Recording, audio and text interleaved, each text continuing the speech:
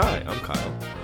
And I'm Trevor, and welcome to Catching Up on Cinema. If you're not familiar with the program, Catching Up on Cinema is a film analysis podcast wherein myself and Kyle take turns introducing each other to movies.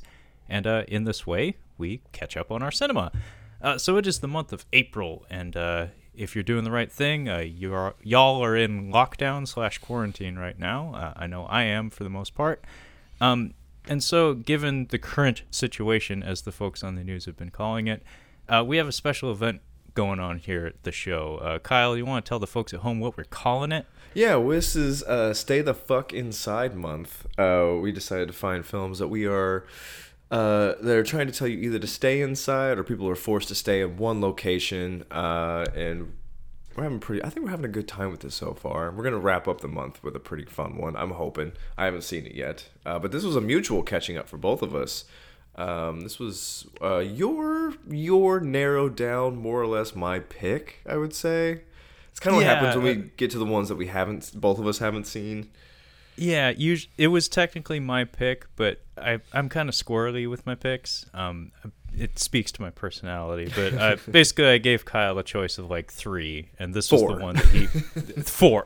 Yeah, 4. I kept slipping in extra ones towards the end there, but I gave Kyle a choice of several movies that I had in mind that fit the theme, that being isolation. And Kyle picked Doomsday from 2008, directed by Neil Marshall, largely on the strength of the trailer, correct? Yeah. Neil Marshall is a friend of the show. I guess so. We've done exactly one other movie in his filmography on the show. That would be Dog Soldiers, which we both had a lot of fun with. It's a quaint little werewolf action movie. It has a lot of similarities to like Aliens and whatnot. And Doomsday came out later in his filmography in 2008, probably like 2-3 movies down the line. In between that, he had made The Descent. So this is kind of like his big mainstream Hollywood movie, or at least by his standards anyway. And it shows, because you can tell he's working with a decent budget, pretty solid cast for the most part, although none of them are household names, sadly. But you can tell this was like it was supposed to be like his big project. He both wrote and directed this. It has a lot of subject matters and locations in particular that apparently strike very close to home for him. So this was like his big at-bat. And since then, it seems like things have been trending downward, although that is arguable because I think you and I had talked before we started recording. This man is actually a prolific television director in recent years. He even did a couple of award-winning episodes of Game of Thrones. So he's been working. However, some of his most recent output has included the David Harbour Hellboy film. It has not gotten good reviews. Both Kyle and I very much enjoy David Harbour. We think he's a very solid actor, and we both like the Hellboy movies before this latest iteration. But man, all the news about it, all the reviews have been just awful. Which makes me sad, because watching movies like this and Dog Soldiers really makes me think that Neil Marshall's a pretty talented director. But maybe not in recent years. He needs to find his stride, I guess.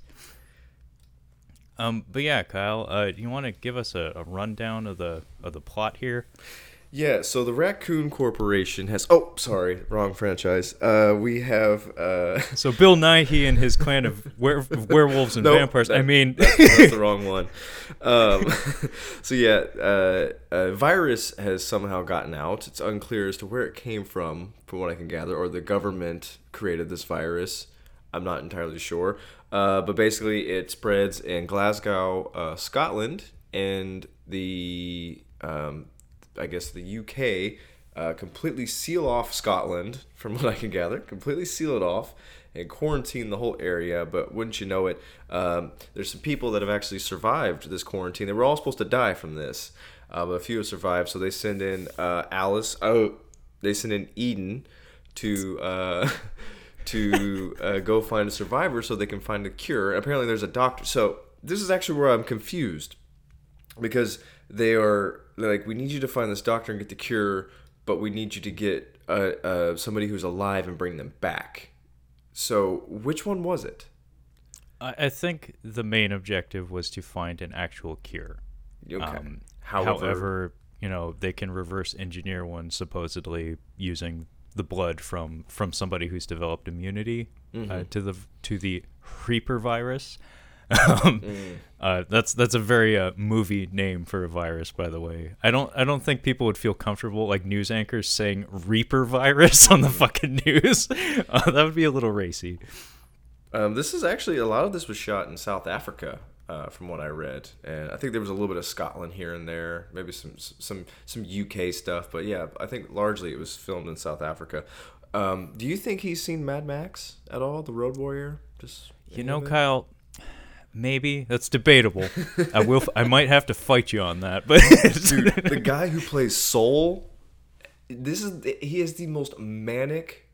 It's the most manic performance I think I've ever seen in a movie. He is screaming constantly the whole time. Every time he is on screen, he is screaming at the top of his lungs, especially at the end. There's actually a sequence where he is because they have different camera angles of him all on top of a car just screaming. It's insane. Oh yeah, no, it's a very energetic performance. It's almost exhausting to watch at times, especially when he's like up on the stage and like putting on a big show. It's like, my God, that man did all the cocaine. Mm-hmm. But yeah, this movie is headlined by Rona Mitra, who I first saw in Hollow Man. Very memorable performance. Like one of the most beautiful people I've ever seen in my entire life. Yeah, she's gorgeous. Very famously, beginning of her career, as far as I know, she was like one of the Lara Croft models at like trade shows and whatnot, or in advertisements. Yeah, she looks like a model.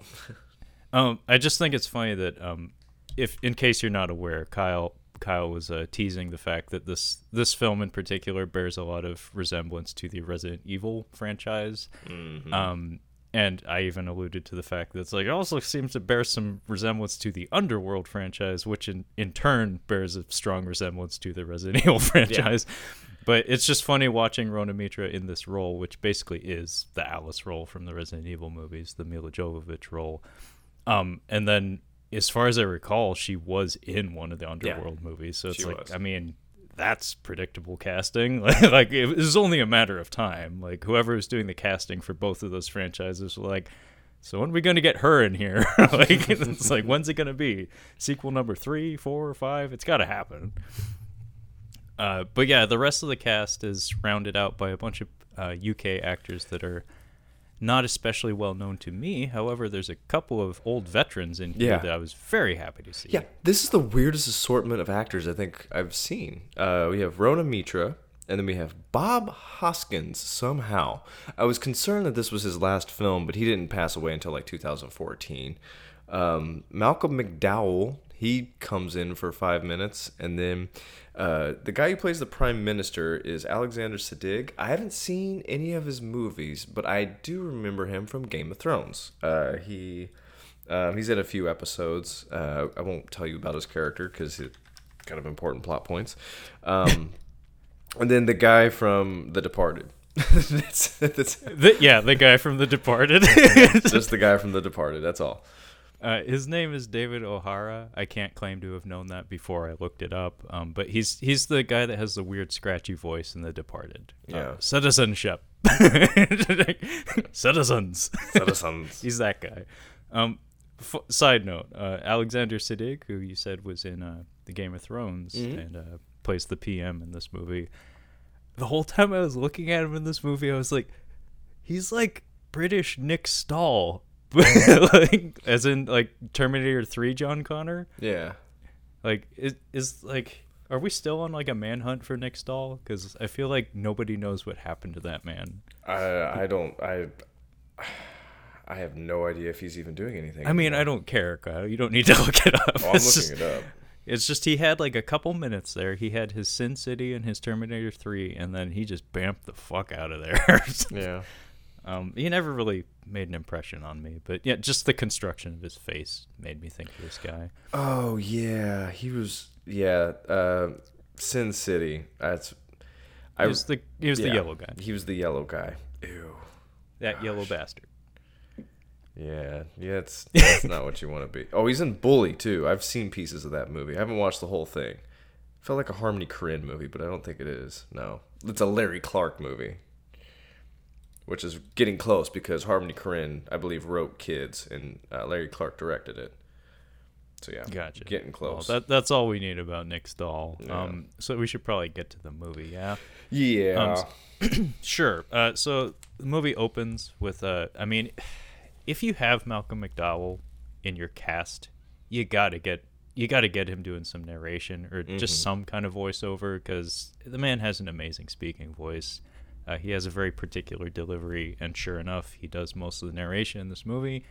It's only a few instances here and there, but he's our introduction to the movie, and it's just pretty grisly footage of viral infection. I mean, it's clearly staged for the film, but it needs to be said, all the shots we have of people, like infected people in this movie suffering from this Reaper virus, holy shit. Like, yeah, this is nasty. We were still using practical effects at this point. I think we were about to get into like the CGI blood like we did with Rambo. But yeah, pretty much I say like 90% of the blood and gore in this is practical effects. Yeah, that's high praise too, because that's an important thing to point out. Because this came out the same year as Rambo, and it's like no surprise to anyone that CGI blood is usually implemented for logistical purposes. Because rigging squibs and like having a pyrotechnics guy on set, that costs money, and setting up those shots is technical. There's a lot of trial and error that could potentially go into it, but if you do everything in post, you can have a lot more fuckery on the set and play a little bit more fast and loose with your choreography. So that's a credit to the director for deciding to stick with the very practical and very squishy gore, which is probably the high point of this movie. It is all the squishy gore. But yeah, like we get all this footage of people suffering from this Reaper virus, and like they have all sorts of open sores all over their body. They're puking. It's nasty. And Malcolm McDowell's like droning on and on about viruses and epidemics and Michael Myers and all that business. I think Malcolm McDowell is actually property of Rob Zombie now. I think he's owned by him. Yeah. I don't know if he's in that 3 from Hell, but I would not be surprised. Yeah, I haven't bothered to check, but I would not be surprised at all. It's funny too because in a similar vein to Rob Zombie, I'd never heard of this until I did like 5 minutes of research about this movie. But apparently, there's a group of directors referred to by critics as the Splat Pack. As far as I know, that term is probably defunct by now. We've moved on from the Splat era. We're into elevated horror now. Elevated, yeah. And most of the Splat Pack directors came to prominence in the 2000s. So we're, as far as I can tell, most of them are past their prime, at least in the eyes of critics and whatnot. Rob Zombie's included in that group. He and Neil Marshall both. But the fonts used here in the opening are like definitely the John Carpenter font. And you can tell that this is a movie that bears its influences on its sleeve. And I don't really have a problem with that. I think that's kind of neat because, like you said, clearly Neil Marshall has seen Mad Max. Clearly he has seen Escape from New York, which in some ways I think this movie bears the most resemblance to, at least in the early stages. But yeah, they even bothered to use John Carpenter's font, which, man, it gets used a lot these days. I think they used it in Uncut Gems also. Didn't they? And a very similar one in Color Out of Space also. So like everybody's biting off of John Carpenter. Like I said, that's a subtle way to pay homage, is just to use the font. Yeah, the font and just the style of music, that thrumming synth. You see that in a lot of contemporary movies these days. But yeah, we cut to the Scottish border, and we get to see a scene of chaos. The Reaper virus is tearing through Scotland, and basically we see a massive roadblock with military guys posted up wearing gas masks and stuff. And it's just like cars piled up on each other and people trying to flee Glasgow in the night. And this was kind of an interesting scene. A lot happens very quickly here, Kyle. And you want to point out some of the highlights here? Yeah, so we've got the virus in Scotland. They've been quarantined, and we got some people like trying to get out of there. And a dude he is infected bad. He just kind of pops up in the middle, like, whoa, 6 feet, dude, get the fuck away. Dude, this army dude just like and he just fucking starts mowing them down, and he starts mowing down people who are not sick. So you can tell that tensions are high. But we have a mom and a little girl, and I'm like, that's the same complexion as Rona Mitra. That's Rona Mitra, I'm guessing. It is. This whole sequence is just her trying to get her daughter to safety, and we're seeing like the breakdown of society. And they say it over the narration. It's like society has crumbled, and it's just gone to shit. Which I don't know if it would go this quickly, because we're actually in there's not panic like with this kind of a virus. I don't know if we would. Do you think we would respond this same way? See, I think the major difference, and actually the current situation, is exacerbated in certain ways because it's too subtle. Mm-hmm. Because being symptomatic, it doesn't put up a big billboard around you saying, "I have the fucking thing. Stay the fuck away." A virus like the Reaper virus that causes like open lesions and sores all over your body and makes your eyes leak pus. If you have a visual indicator that person is sick and has the potential to, cause that to happen to everyone around them, then you have panic. Get the fuck away from me! Bingo. That's when you have people reacting in that way. And they're like quarantining like now, like right now. They're in the process of moving the forces back, and they've already built a wall. Like they've been building a wall, it seems like. This doesn't appear overnight. This is a 30-foot tall steel wall with two shutter doors, 2 layers thick. Yeah, and I'm like, you guys just gonna shut the door? They can open that. Like, we thought of that. We're gonna weld it shut. Yeah, they weld it shut. Do they shut this before she gets homegirl to the helicopter? I think they're in the process of shutting it, and somehow she just skirts around it. Yeah, she walks around the wall somehow. A mom carrying a small child manages to subvert, like to skirt around the wall. Yeah, she just charges this helicopter like, wait, and it's like, we can't take it. That's too much weight. I'm like, dude, it's like a fucking 105-pound woman and a 40-pound kid. You got room. You can bring them on. Well, this one nice soldier's super sweet. He's like, listen, the little girl can take my spot. I'm like, actually, the mom and the little girl can take your spot because they're going to weigh about the same as you together. But yeah, he hops off there. The little girl somehow loses an eye. That happened, when the soldiers opened fire on the crowd.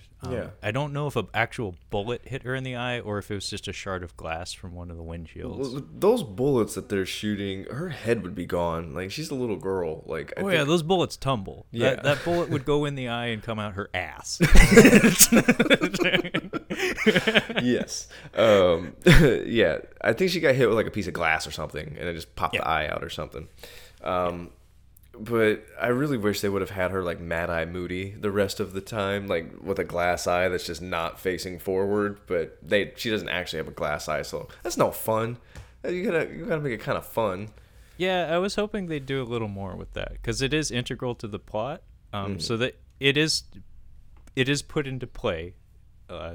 It's not something that they forget about, thankfully, but it doesn't factor in like in the fun way, I guess. I was hoping it would have more utility. Like I wanted to see her like bounce it off the walls and stuff, like throw it down the hallway or roll it down some stairs or something. Yeah, basically is Scotland has been quarantined, and this little girl who's going to be the main character, gets out of there. Yeah, and mom hands off like a slip of paper, like a postcard, basically, with their home address written on it. And she's like, so she knows where she comes from. Bye. Because the chopper leaves without her and the soldiers, so they both get fucked. I don't know if there was a plan to make a sequel to this movie. I seriously doubt it. Really? I mean, wishful thinking, yes. Because by the time we get to the end of this movie, yes, it does leave the door open for a potential sequel, and it's not the worst idea in the world, to be honest. I would actually watch a sequel to this. Well, I think this movie, but from the producer's standpoint, I don't know, man. This is kind of they might have thought this could be a franchise, but they didn't really think about it. Like with the zombie outbreak, like you can just keep having. Like, I don't know what kept those Resident Evil movies going. They just somehow kept going. I think at the end, they're like, this could be a franchise. It's not like Deep Rising where they're like, well, there's going to be another movie after this because they have to deal with this dinosaur.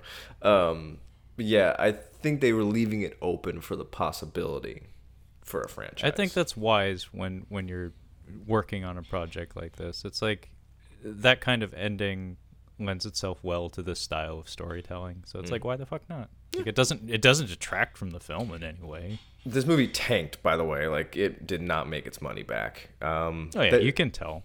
Yeah. I think the marketing was just the girl with the tattoos on her face. That's the only thing I know of this movie is that cover of her face. Yeah, it's her flicking her tongue and doing the hand thing. She is all sizzle, no steak in this movie. I was really disappointed.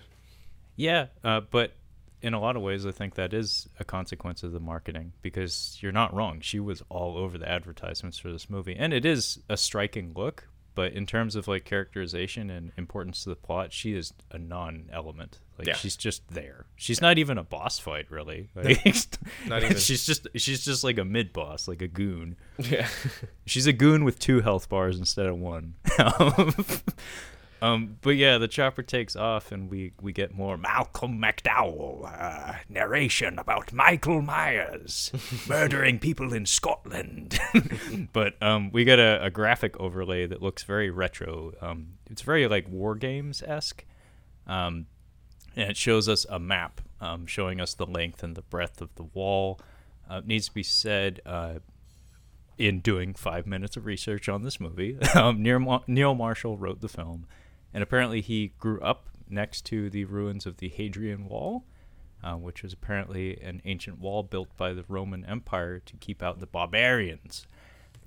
So he actually grew up near an actual wall, or at least a ruin of one, and it served as like inspiration for the plot of this movie in some ways. He was like, how could I write a story about a wall being erected in essentially my hometown? Like, what would prompt that sort of crazy action? But basically, the wall that's erected here in the movie is essentially at the same site as the Hadrian Wall was. But yeah, we get to see some more contemporary footage. Time is starting to march forward. I think we progressed like 25 years at least. Yeah, it's London 2035 is kind of what we come to. And in between, we get to see what they've been doing at the wall, and they have like snipers posted up, which have apparently been replaced by sentry guns, automated ones. But we get to see some snipers shooting some refugees that are trying to cross the wall. They're having a good time of it, like mocking with like a chalkboard how many kills they've gotten each day. And Malcolm McDowell tells us that social order decayed as time went on, and people resorted to cannibalism. Mm-hmm. And he also hints at the fact that problems seem to be settled there for the most part, but the rest of the country and in fact the world may have something dark in store for them in the times to come. But yeah, we cut to 2035 London, and we're at the docks, Kyle, or the shipyard or waterfront, whatever the fuck. Kano's lingering around here somewhere. No, her name's Eden. She's the one with one eye. I don't know exactly what her job is. I don't know what this bust is. Yeah, I mean, she's basically Sonya Blade, yeah, but with one eye. and I think she's supposed to be like Spec Ops or something. She works for an organization which we later learn is called the DDS. Yeah, Not disability, but not disability, but she works for, was it Domestic Defense and Security or something? So Homeland Security, I suppose. I guess, but she's very much like a Spec Ops person here, and needs to be said, her ball cap does not fit very well. It is too big. And there are a couple of shots here where it is like hanging over, like below her eyebrows, and she looks like she's trying to tilt her head up to see out from under it. It looks very uncomfortable. But yeah, there's some sort of like human trafficking organization going like doing a deal here or something. Yeah, so I was telling you off air. I was trying to describe like what kind of movies have show nudity. Like what will we consider movies that have nudity? So like you're like PG-13, your rated R comedies, they show boobies. Like those are booby movies. And then you have your mid tier where we're showing boobs. These are both showing boobs for no reason, but it's a little more adultish. So we call those titty movies. And then you have like when we show nudity in a very dramatic film, we call those breasts. Like the director is showing full frontal nudity, showing her breasts because it's part of the scene. This is a titty movie because I have in my notes glass eye, boobs, hand heck. So there's just a lady in a bathtub in a gross bathroom. It reminds me of Bordello of Blood a little bit, like the opening of Bordello of Blood. A little bit. It's funny because this would be. I mean, this is this is extraneous. That has no reason to be in this movie whatsoever. However, where I will give them credit is how she is killed. Yes. Because that was very creative and even visually interesting. So all is forgiven. Like those unnecessary titties, those are forgiven. Like it's okay. You found a way to make it work in the movie. Basically, this woman does the Scarface thing, where it looks like she's just a lady in a bathtub. Like in Scarface, we had the lady that was just sitting on the motel like bed watching TV, and she has a fucking Mac 10 under her pillow. This lady is chilling in a bathtub at the waterfront. And she has a shotgun, I think, in the tub. And she starts just racking shells and blasting walls and stuff. But she gets shot through the tub. And we actually get to see two holes pierce in the side of the tub. And then water starts spilling out, like bloody water. And I was like, that's actually kind of unique. I don't think I've ever seen that. That's kind of cool. And we got some titties. So it's not the worst thing in the world.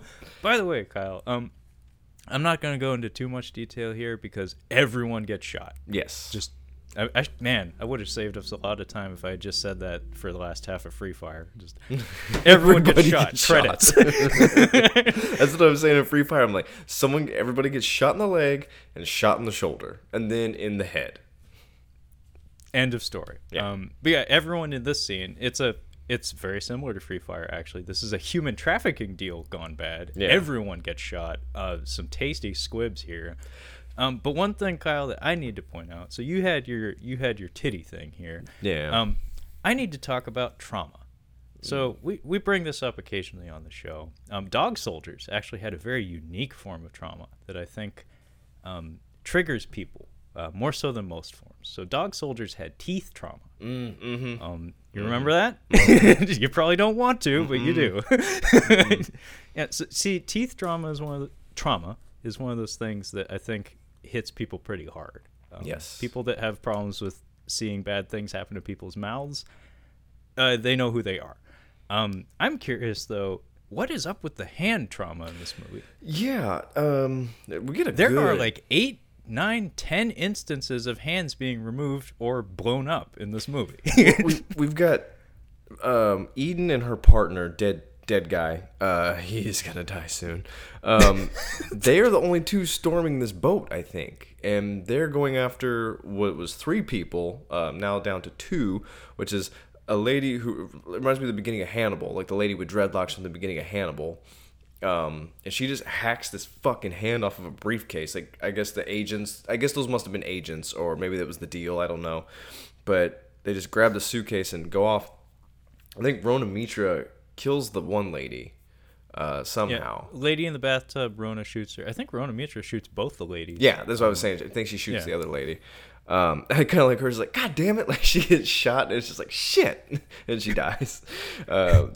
But the dude manages to get the drop on her partner, and does he accidentally die? But it's up for debate. He gets kind but either way, I'm pleased with the result because this is a juicy head explosion. I was watching in the living room, and I told Steph, I'm like, I can just watch it on the laptop. She's like, no, it's fine. I'm going to go back in the bedroom. Like, just watch something on the laptop. I'm like, fine, I'll watch it on the big TV. But I started while she was still in there, and I'm, like, looking down. I'm, like, hand hack. I'm like, all right, what's going on? It's still going, boom! And this dude's head just, it's like you were saying, like the entry wound isn't that bad. The exit wound is the rest of his head, basically. Mm-hmm. But I think it was an accident. Yeah, so Rona Mitra's partner is being held hostage. This is the opening of Speed, which Kyle hasn't seen as far as I know. But this is a hostage situation wherein a person is holding a gun and using them as a human shield. So he has a double-barreled shotgun to this man's head. Rona Mitra is just kind of like walking him down with her pistol drawn, and her partner, who is being held hostage with a gun to his head, keeps saying, don't shoot him, don't shoot him. She doesn't shoot him, but the guy gets, I don't know, squirrely or something, and he pulls both triggers, both tubes.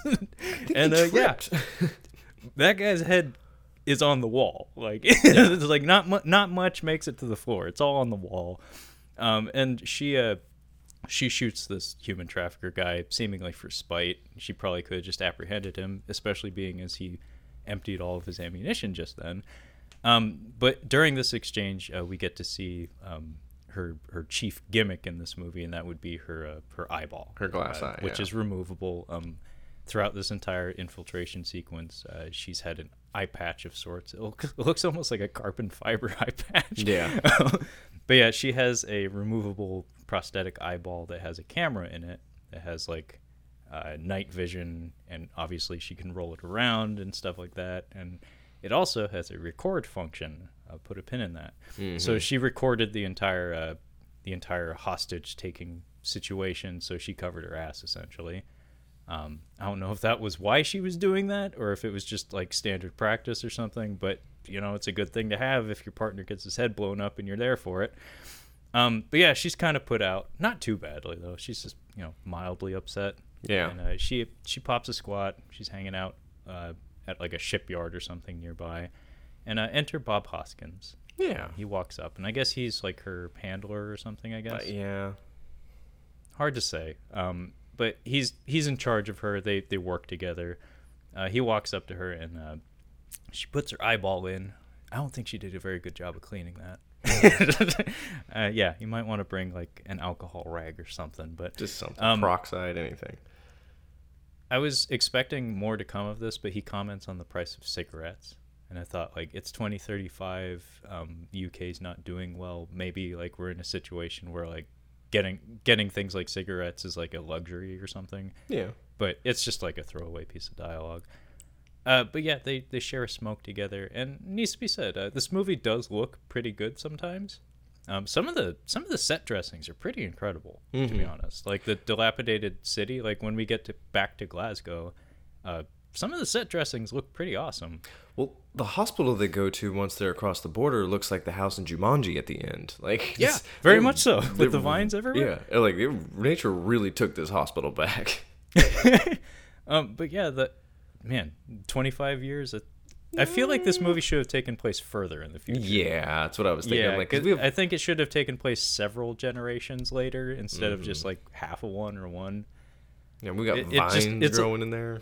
It's just a little bit weird. It probably more time needed to pass before nature completely retakes all of Scotland. I think you're right.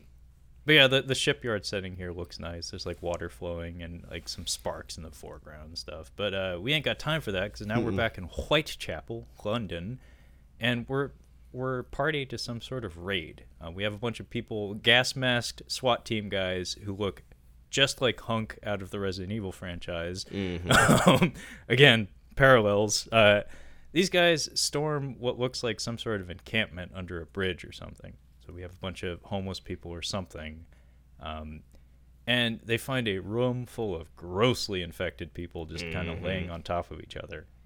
It needs to be said, man, whoever is doing the makeup effects for this movie showed up, because it looks grisly. It's gross, and yeah. It doesn't look bad. Like, it looks uncomfortable. I'm going to find out who did the practical effects for this while you talk. Sure. I'll keep it going. But we cut from that. So now we have confirmation that the Reaper virus is back, or at least something very similar to it. It's back. And it's in London, which is not Scotland, which is a problem. So we cut to the Prime Minister and that guy from The Departed with citizens, and they're in some sort of command center. So we're able to quickly discern that the Prime Minister and the Departed guy, who I'm going to refer to as Canaris going forward, because his name's pretty easy to remember. Canaris is essentially like his number 2. So we're at this command center, and we're going over like a battle strategy for how to handle this virus if it has in fact started to spread in London. And the plan is not a good one. It's essentially identical to what they did to Scotland. Basically, they're going to flood parts of the city and quarantine, like physically, like separate London from the rest of the UK. And of course, Bob Hoskins isn't terribly happy about that. He's like, it didn't really work out the first time. What makes you think it's going to work out the second time? With even more think people? that's such a good idea. I gotta work on a Bob Hoskins. I mean, just do the Mario voice instead. Maybe it'll be easier. He's got a little bit of sometimes he gets a little bit of a growl in there. Yeah, Bob Hoskins is actually kind of hard to get, because he does have, like, I think you have to be a certain shape to sound like that, and neither you nor I have that. No, I want to watch. I think it's his most famous movie. Obviously if you don't know who he is, he played Shmi in Hook, and he's also in Who Framed Roger Rabbit. But The Long Good Friday, I think, is his big one. Yeah, actually, a note about this movie was that Neil Marshall told him to just do that performance for this one. For Shmi? No, The Long Good Friday. Oh, okay. No, he actually, that was his notes to him on the set, was just do that again. Nice. So clearly he's a fan of that performance. I'm sorry, Kyle, not to completely derail us, but when you say Shmi, so there are two Skywalker. Shmis. There's Shmi Skywalker, and there's Smee, who is Captain Hook's number 2. I'm sorry, I was picturing Bob Hoskins in Star Wars, and it made me very happy. Sadly, we didn't get that. But yeah, I've always liked Bob Hoskins, and actually a movie that I've been wanting to find an excuse to do on the show is a Jet Li movie called Unleashed. Takes place in France, and Bob Hoskins is a gangster who owns Jet Li as a human attack dog. Ooh, okay. And Morgan Freeman is a blind piano repairman who takes in Jet Li when he gets separated from Bob Hoskins and tries to rehabilitate him to his humanity. But Bob Hoskins comes with Colin, and people get punched. Is this 1998 or 2011? I think it's in between, like early 2000s. Okay. I actually think it's a standout among Jet Li's Western fare. Like meaning outside of his Chinese filmography. It's a solid movie. I like it a lot. And I also like the fact that the international title for the film is Danny the Dog. Which, why can't we just call it that? That's so much better than Unleashed. Danny the Dog. Unleashed is so nondescript. But yeah, Bob Hoskins is really good in it. He has a couple of outbursts in that movie where it's like, wow, that is an angry man. He's edgy in Who Framed Roger Rabbit. Like, it's kind of a kid's movie. I think it's more of an adult movie. But he has moments where he's on edge. I like that movie. Eddie Valiant is a complex character. Yeah. I really like that movie and that performance in particular. But at this point, the Prime Minister calls Bob Hoskins aside from this command center meeting, and we get the plot of the film laid out to us, essentially. Basically, Canaris and the PM tell tell Bob Hoskins that, hey, so I know Scotland has been a no-fly zone and has been completely detached from the rest of the world for years now, but we've had some satellites that have still been circling, and they've been taking photos. And 3 whole years ago, they captured photos of people, survivors, walking around in the supposed like viral infested area. Obviously, this is information that would have been useful to him yesterday. Yeah. But they feel that this implies that there's a cure, and Bob Hoskins calls bollocks to it all. But they're pretty open about stating that this search for a cure now, as opposed to 3 years earlier, is very much like a political power play. So it's a kind of situation where it's like, yeah, we could have taken care of it before it was a problem, but now that it's a problem, we can kind of look cool by solving the problem instead of preemptively attacking it. So there's some kind of real world parallels there. Just saying. Yeah. Yeah. So apparently, she has 46 hours to find the cure. She finds this out. She gets on a helicopter with. We need your best person for this. Oh, you mean that one chick with one eye? Yeah, that's her. Yeah, the chick with no depth perception. You can't be in a military, like you can't be in the military with one eye. Like you just can't do that if you're gonna be shooting guns. Also, I was gonna point out, so she is pointing her gun at the guy, and she's using her other hand. Oops, sorry, I hit my mic there. She's using her other hand with her eye, so she's like using her right hand and aiming with her left eye, kind of thing. And I'm like, I don't think that's how you're supposed to do that. Well, I mean, step one is use both hands, but yeah, I'm saying like your arm is supposed to be directly in front of you. You don't use the opposite arm for the eye. Just saying. I mean, they had a limited budget. I'm sure an on-set advisor was something that was just like, yeah, we can do without that. Yeah, of course. But yeah, we get like the same kind of thing. We get the Mission Impossible talk where he's just like, no, this is Escape from New York. Like, oh, Escape 100%. From New York. Oh, wow, like on the nose, because she's got one Escape from Glasgow. We're gonna drop you in. You have 46 hours to find this. If you die, we're not gonna tell anybody about it. If you succeed, we're not gonna tell anybody about it. Kind of deal. Yeah, that's 46 hours. Even Kyle, I can't believe it took me this long to figure out the eye patch, mm-hmm. Snake Plissken. Mm-hmm. Yeah. Like, yeah. Yeah. I'm sorry, you made me think of Street Fighter the movie. Perhaps you didn't see that.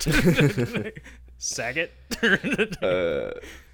Yeah, so she gets to meet her crew, who are very forgettable because they make it about 5 minutes past this point, I feel like. Well, a few of them only make it about 5 minutes past this point. And they're kind of not really really much else in the movie. Like, occasionally they're here, but I don't know. It gets weird as we move forward. We meet our sweaty driver. That's how she's introduced him. He's like, oh, I'm the driver, and he's super gross. He doesn't look very good. Then there's a hottie driver.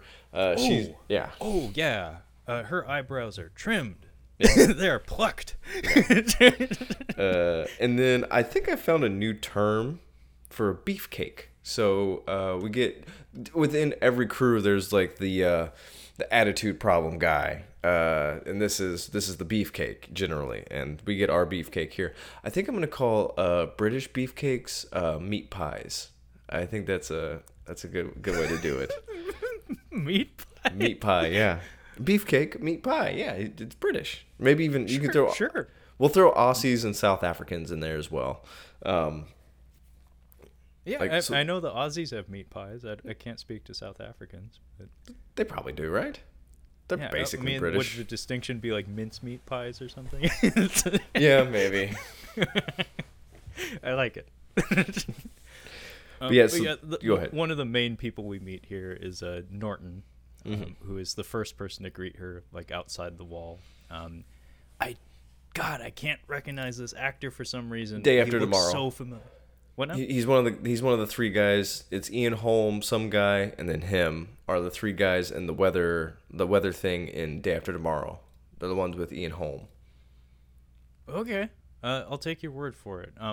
For me, it was really obnoxious because I was like, oh man, I swear I know this guy, but I couldn't place him. Like at first, I thought he was the guy from like one of those TNT shows or whatever, the Psych, I think. But yeah, it's neither here nor there. Point is, he's with us for most of the movie. He gets involved in the action here and there, and he's generally like, he's basically the Hicks of this movie in Aliens terms.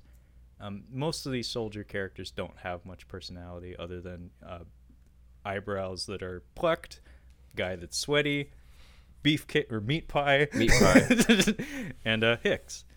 And then we also meet a couple of doctors that we have on staff because obviously we're looking for some science-y kind of stuff. We're looking for a cure. And one of them is played by Sean Pertwee, who would be one of the major players in Dog Soldiers. He's also in the Kurt Russell movie Soldier.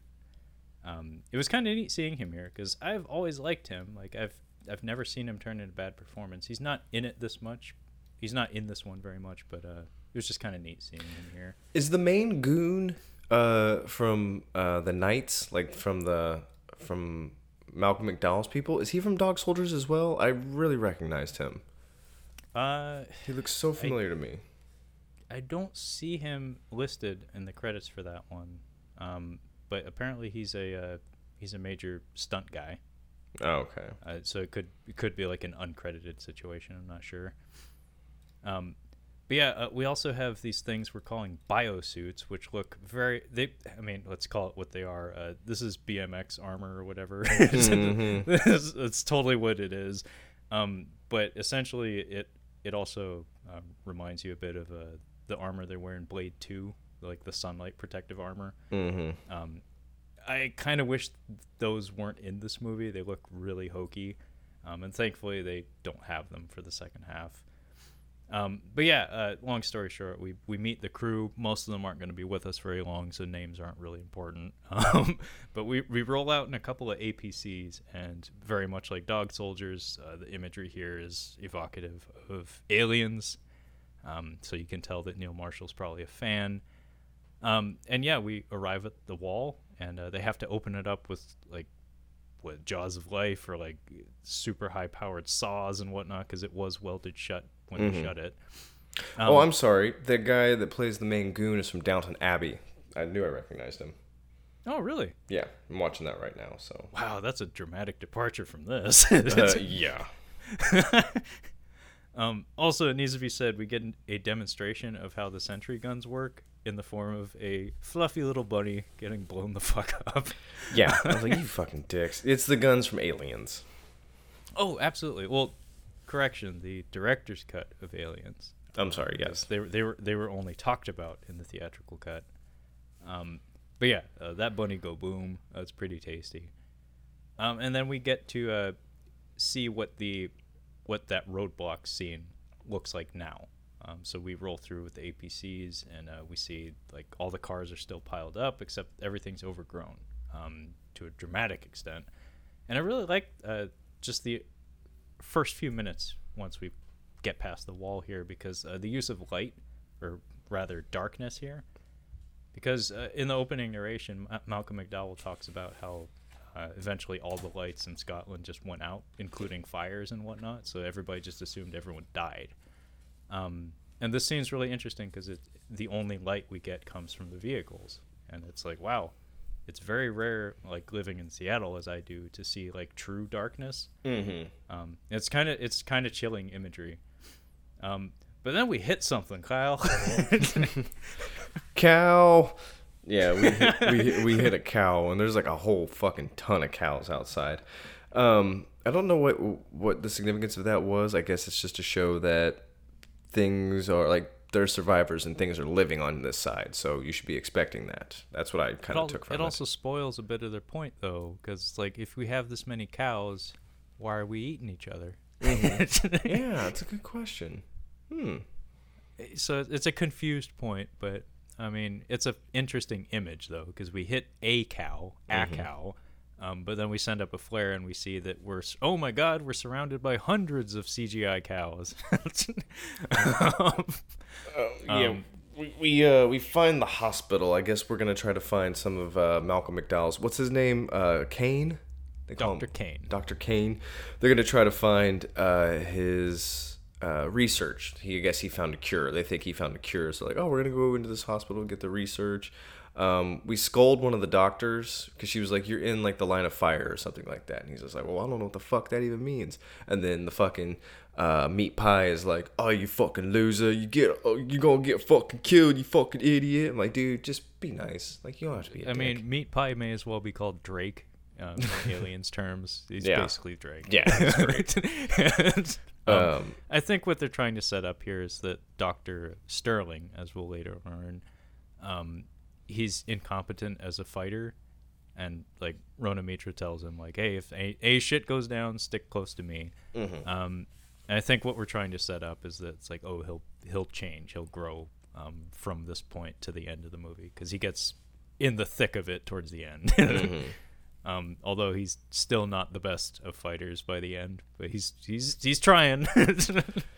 So they make their way inside the house from Jumanji, and they're going through it, and it's disgusting in there. And like you were saying, like this is one of the set designs that this is really great because it's just really clustered and gross. We've got like those plastic tents over the hospital beds with the blood on the inside, which even in these suits, I would be like, we got to get the fuck out of here. Like, we can't be in here. This place is gross. This place is disgusting. But now that they make their way through there, and then the TV inside are they tanks? What do you want to call it? I'm calling them APCs. APCs, yeah, that works for me. Because they don't have like a turret or anything on them. The TV isn't working, the monitor, and he's just like punching the shit out of it. Like, why isn't this working? Pump, pump, pump. Like, maybe because you're punching it.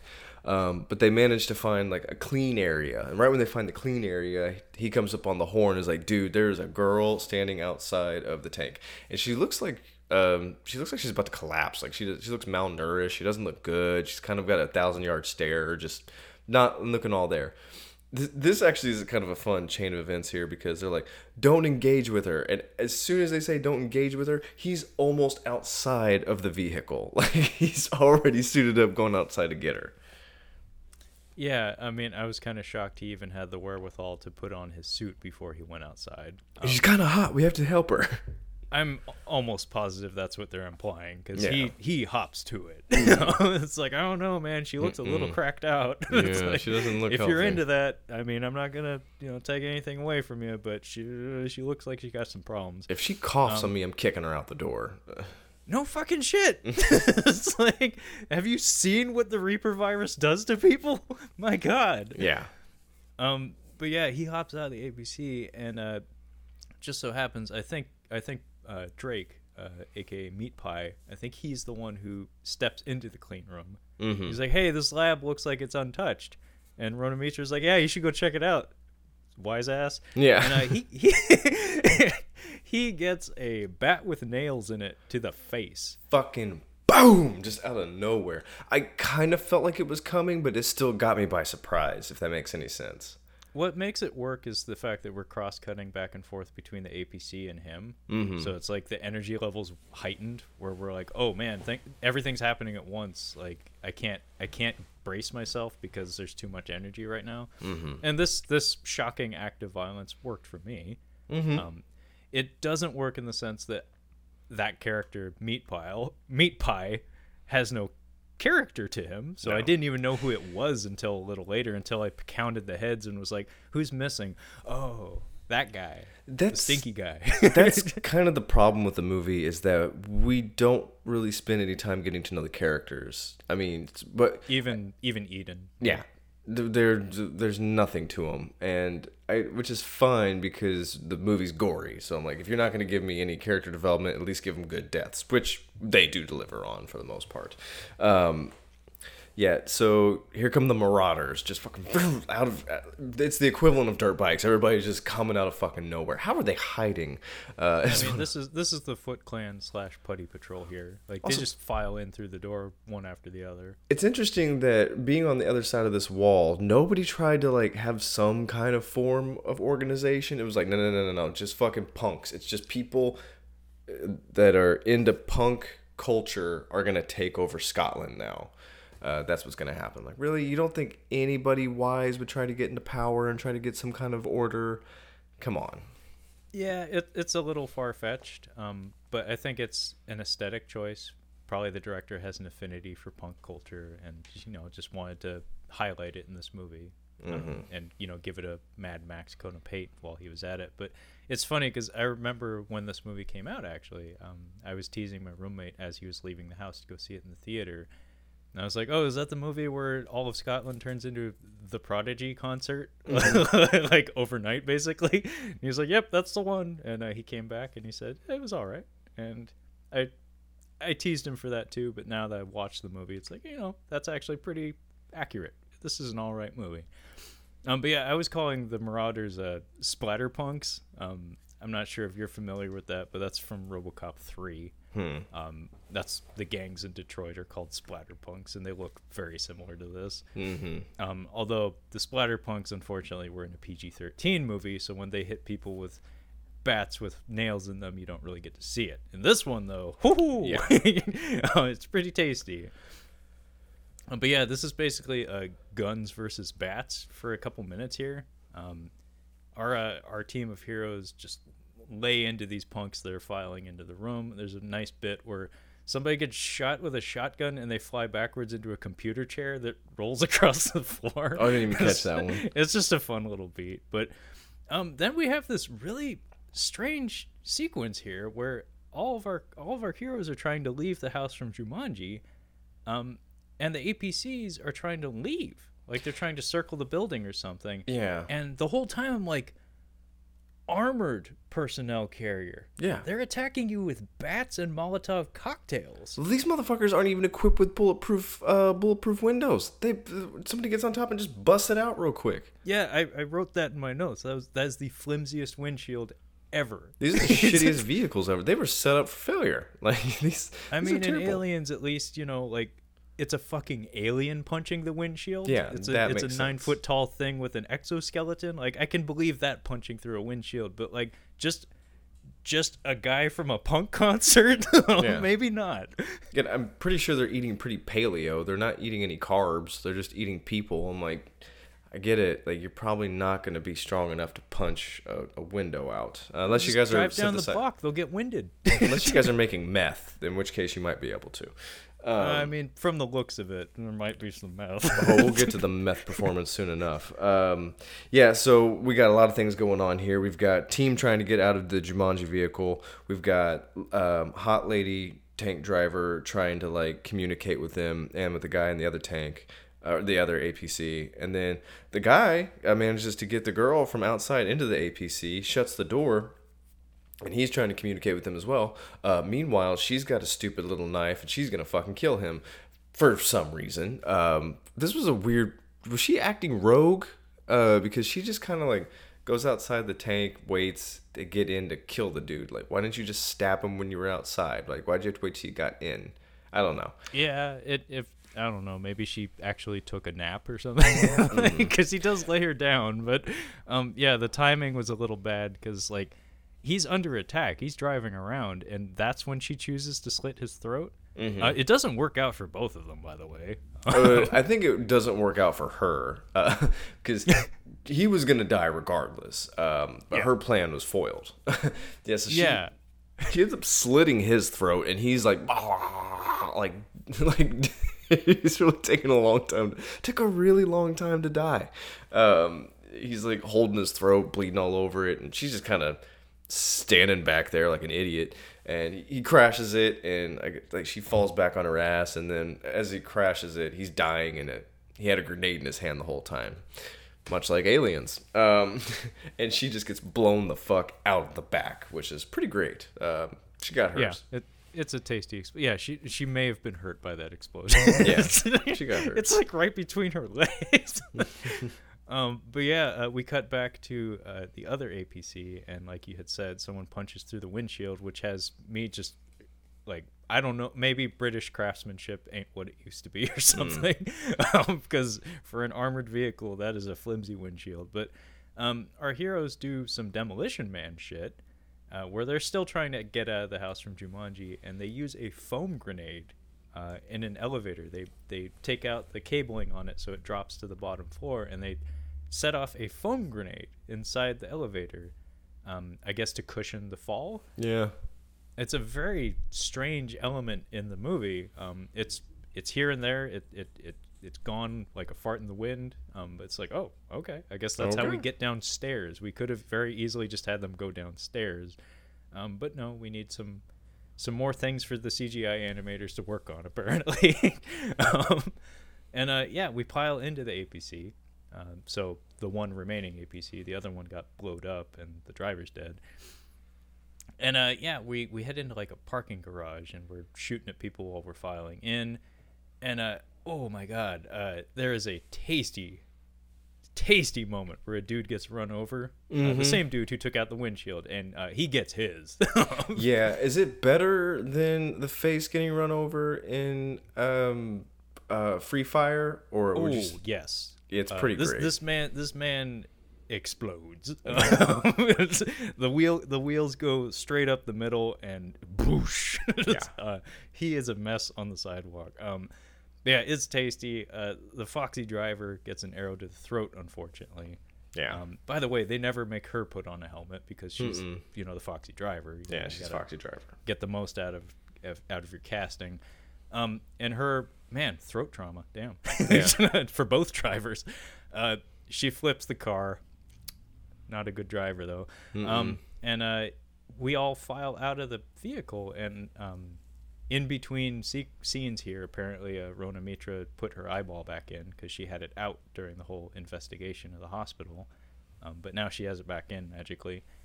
And we pile out of the vehicle and we start shooting into the crowd. But these people have no regard for their own lives. They run straight at your bullets. Like, if they're upset if you miss them.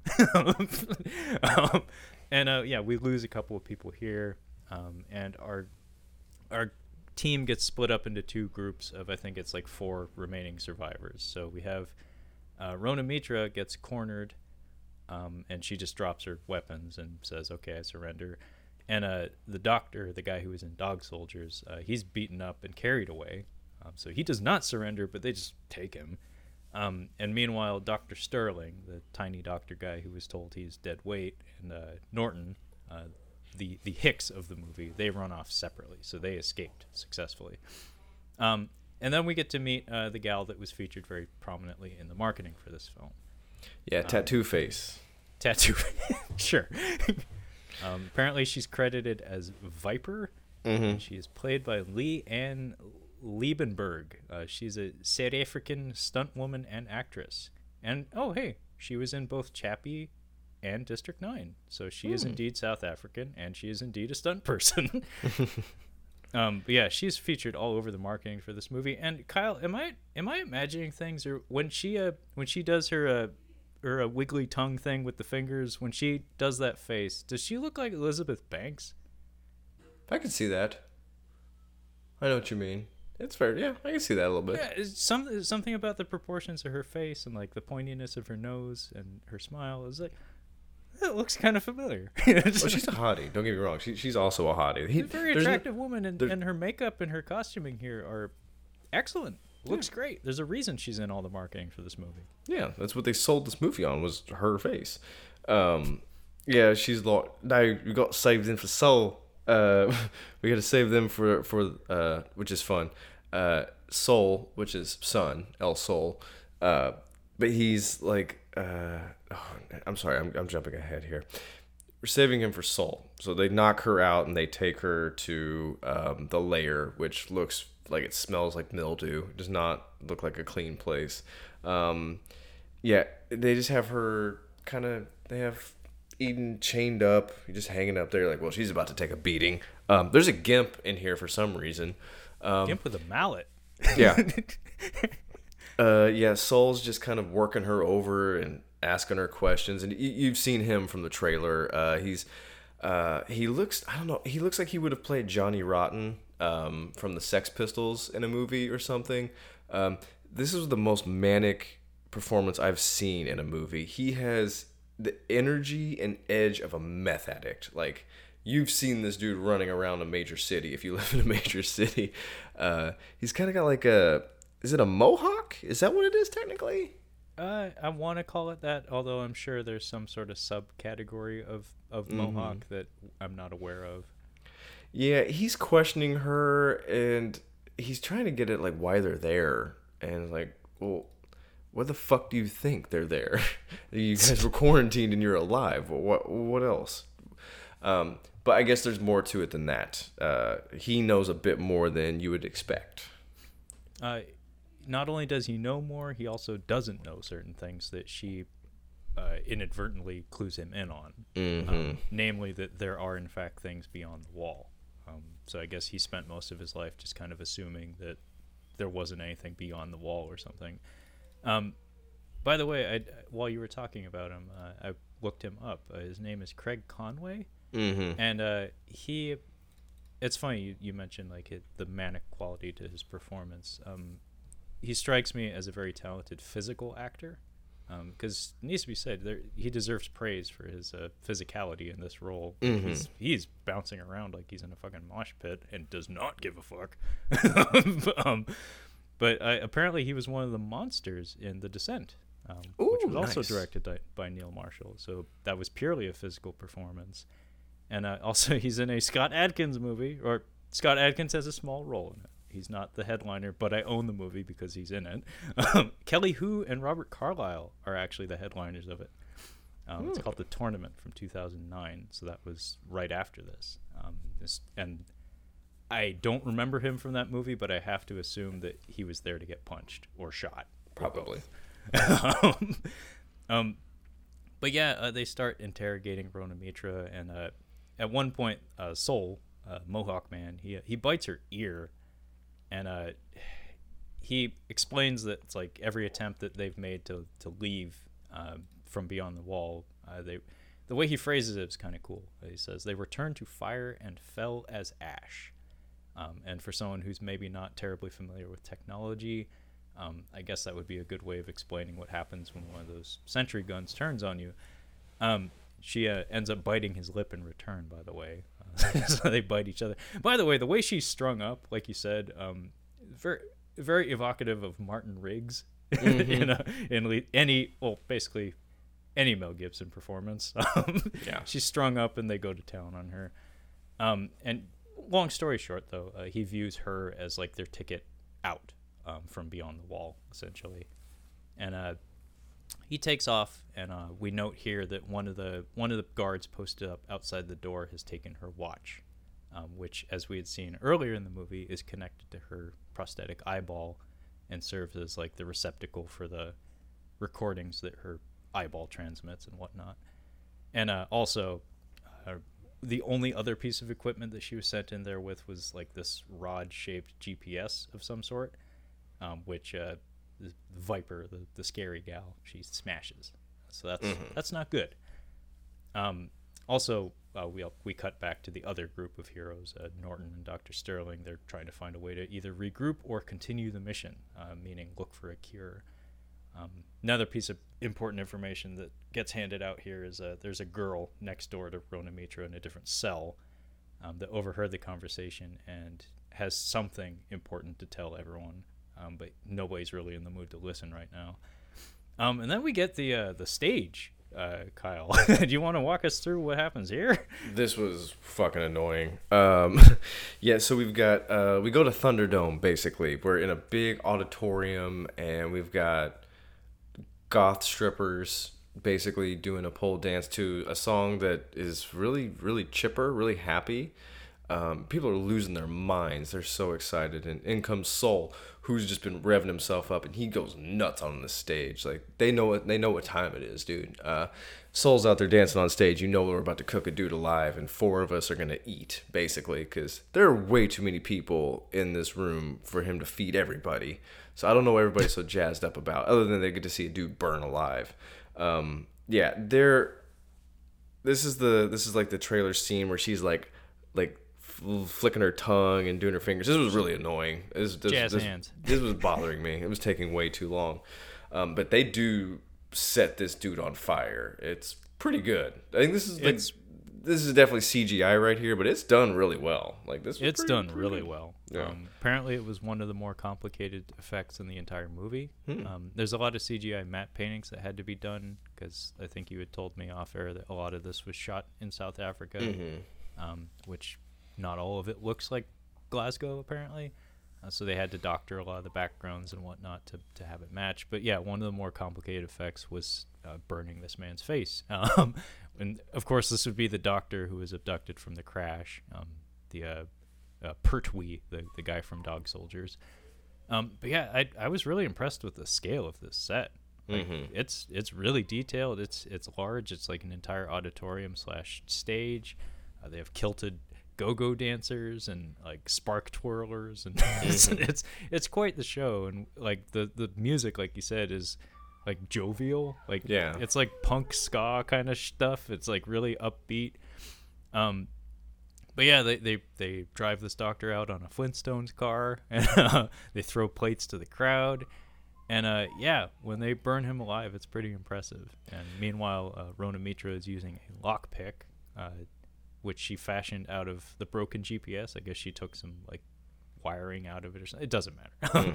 Point is, she picks the lock, her manacles or whatever that she's strapped into, and she manages to get out while we cut back and forth between her escaping and the doctor being carved up and fed to the masses. It looks delicious. It's pretty grisly. It looks delicious, but it's also grisly. Yeah, I think it's just a big piece of pork. But I think it might even be better than Green Inferno, honestly. Like, there's a sequence in the Green Inferno where we cook a dude and we cut him up and eat him. I'm like, this is actually more convincing. I think one of the goons with he's got like an ear piercing to his nose kind of thing that was popular at the time. He brings her like a little plate of food, and she manages to get the drop on him. She gets out like with no problem. Like it's super easy for her to escape.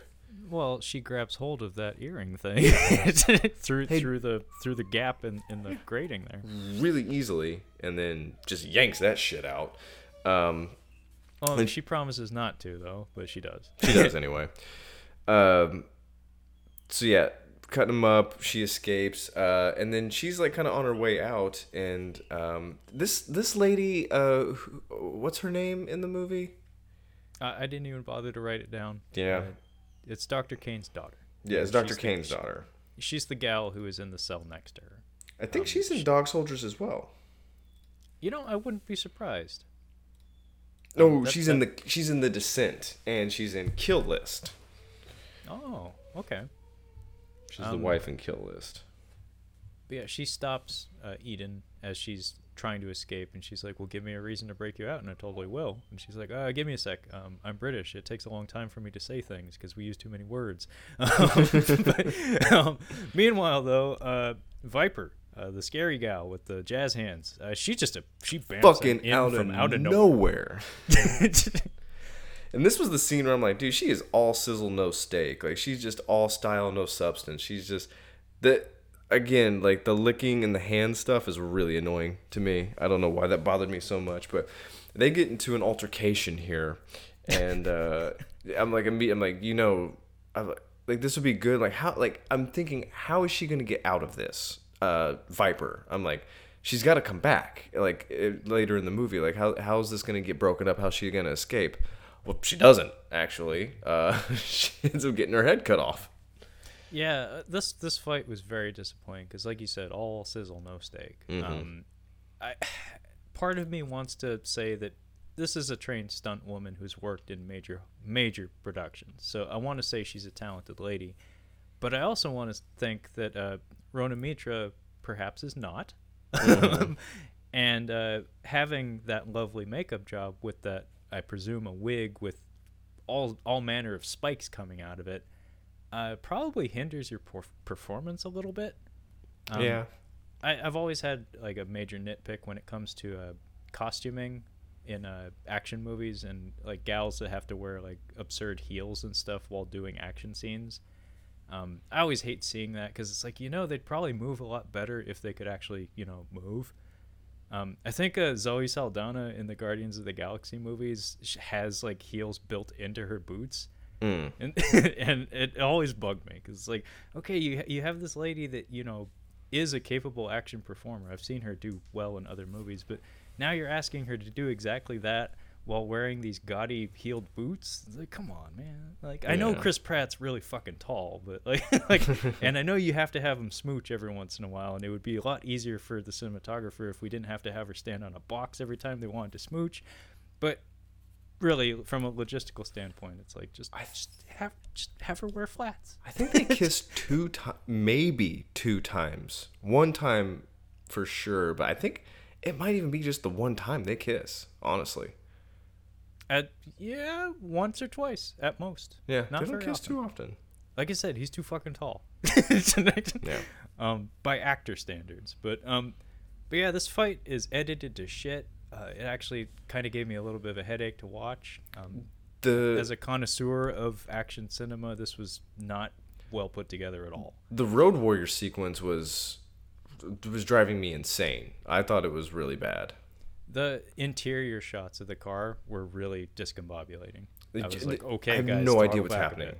Yeah, I have no idea what's happening in that scene. All the exterior shots of the vehicles are really nice, but when we get inside, I'm like, where is that guy in relation to that guy? Who's hitting who? I don't know what the fuck's going on. But yeah, we get, I think, the fourth instance of hand trauma in this movie when Viper gets her head taken off. Because first she gets disarmed, and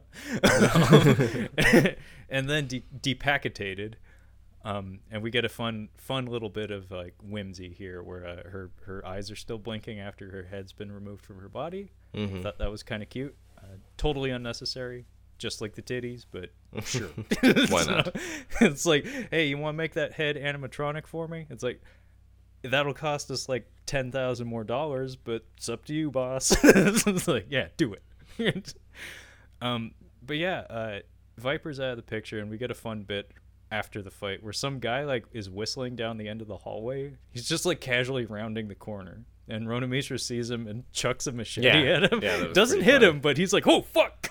And he just runs out of the frame.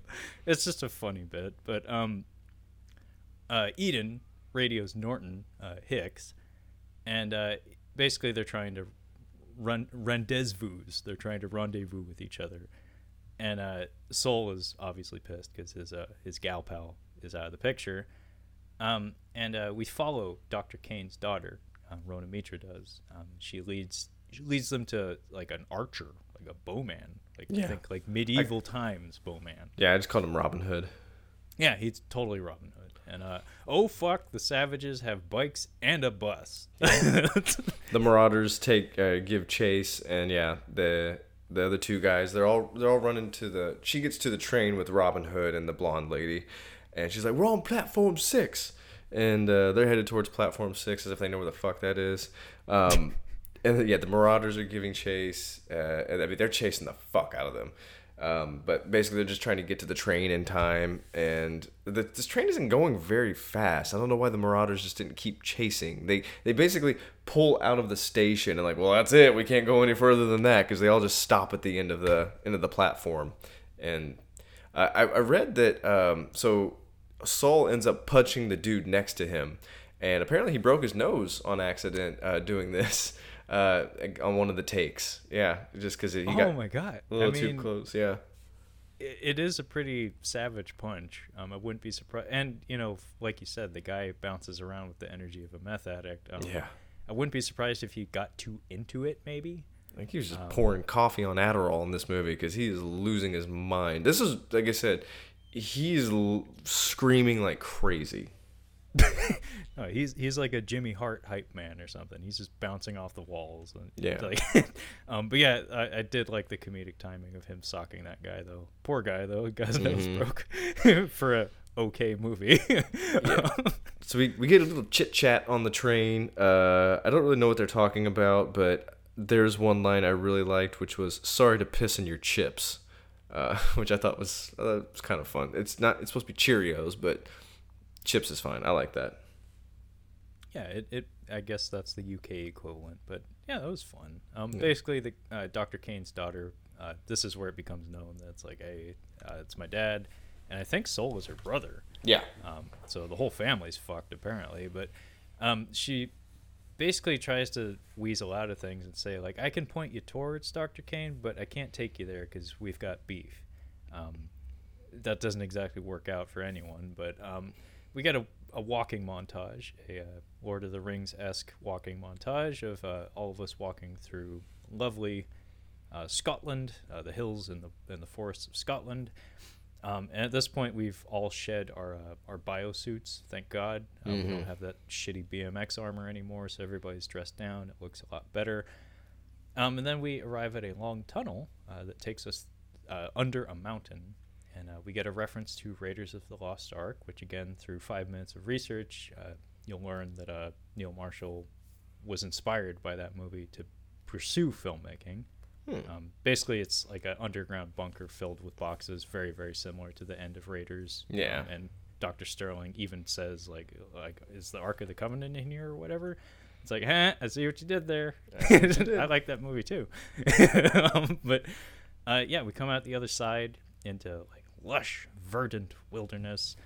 And then we hear some, like, rustling in the woods or something. And both Robin Hood and Dr. Kane's daughter are noticeably freaked out, and they say the name Telamon, which is apparently Dr. Kane's, like, muscle. It's the equivalent of his odd job. We all take off running our separate ways. Everybody gets captured, and instead of trying to fight Telamon, who... Do you want to describe what this guy looks like, Kyle? Which dude?